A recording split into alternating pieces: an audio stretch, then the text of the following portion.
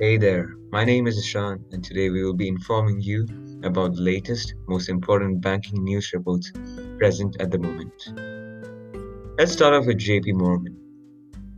JP Morgan's Development Finance Institution has structured its first deal, a $250 million 5-year green bond for a power firm in Georgia, as it targets $100 billion for development projects annually, executives say.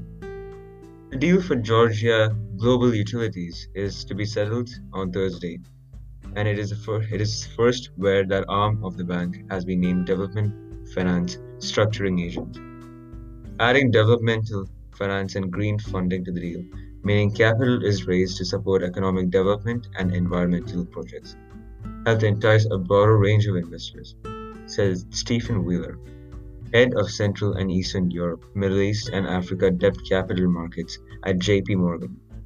If we hadn't, this deal would have been trickier and may not have happened at all, he told Reuters.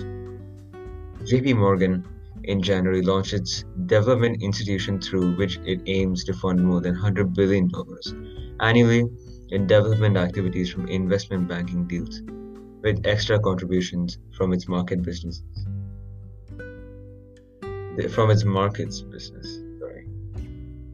We are seeing debt capital market deals and export finance deals among other types of transactions, said Fahim Aliboy, managing director of the bank's development finance institution. Our pipeline is diverse, including from financial institutions in Africa, an infrastructure project in the Middle East, a renewable energy project in Latin America, and transport related Asia. From the investor side, the bank was seeing a lot of demand from development finance institutions as anchor investors, non-traditional investors with a green or environmental, social, and governance focus, as well as large bond houses with pools dedicated to emerging markets and increasingly ESG, she said.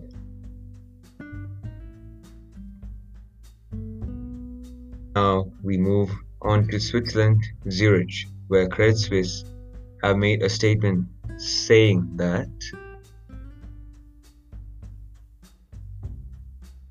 they target savings of 2% to 3% per year, says CEO Thomas Goldstein, who wants to cut costs by 2 to 3% a year, he said in an interview published on Saturday, with savings put back into the bank's business. Basically, like in the automotive industry, we want to be 2 to 3% more efficient every year, he told a Swiss newspaper.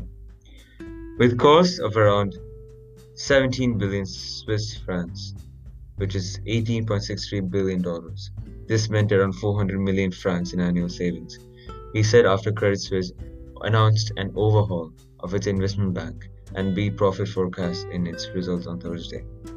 We look at where there are duplicates and inefficiencies that can be remedied without compromising, said Goldstein, citing the example of merging the risk and compliance functions. The rest of the savings would come from other group-wide functions as well as its business in wealth management, Asia, and reducing the branch network in Switzerland. With higher digitization and automated processes, we can basically get even more out of it. However, we will reinvest all of these savings in the business, said Goldstein, who took over as CEO from Tijane Thiam in February. Looking ahead, Goldstein said that the bank's M&A business was only seeing a slow pickup in activity, but he expected high market volatility to continue, which was good for the bank's trading business. I'm also convinced that the capital market will continue to be active. Companies have to refinance themselves, many through capital increases, he told the newspaper. And as far as private banking is concerned, we were able to increase sales in the first half of the year by 4% and even currency adjusted by 7%, which is very solid in this environment. So I'm a little more optimistic here, he says.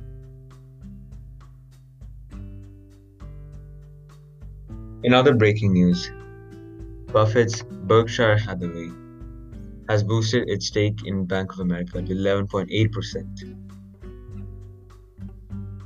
boosting its already large stake in the second largest US bank by assets. Berkshire, Hath- Berkshire Hathaway bought about 21.2 million Bank of America shares from July 20th to 30th, according to a regulatory filing.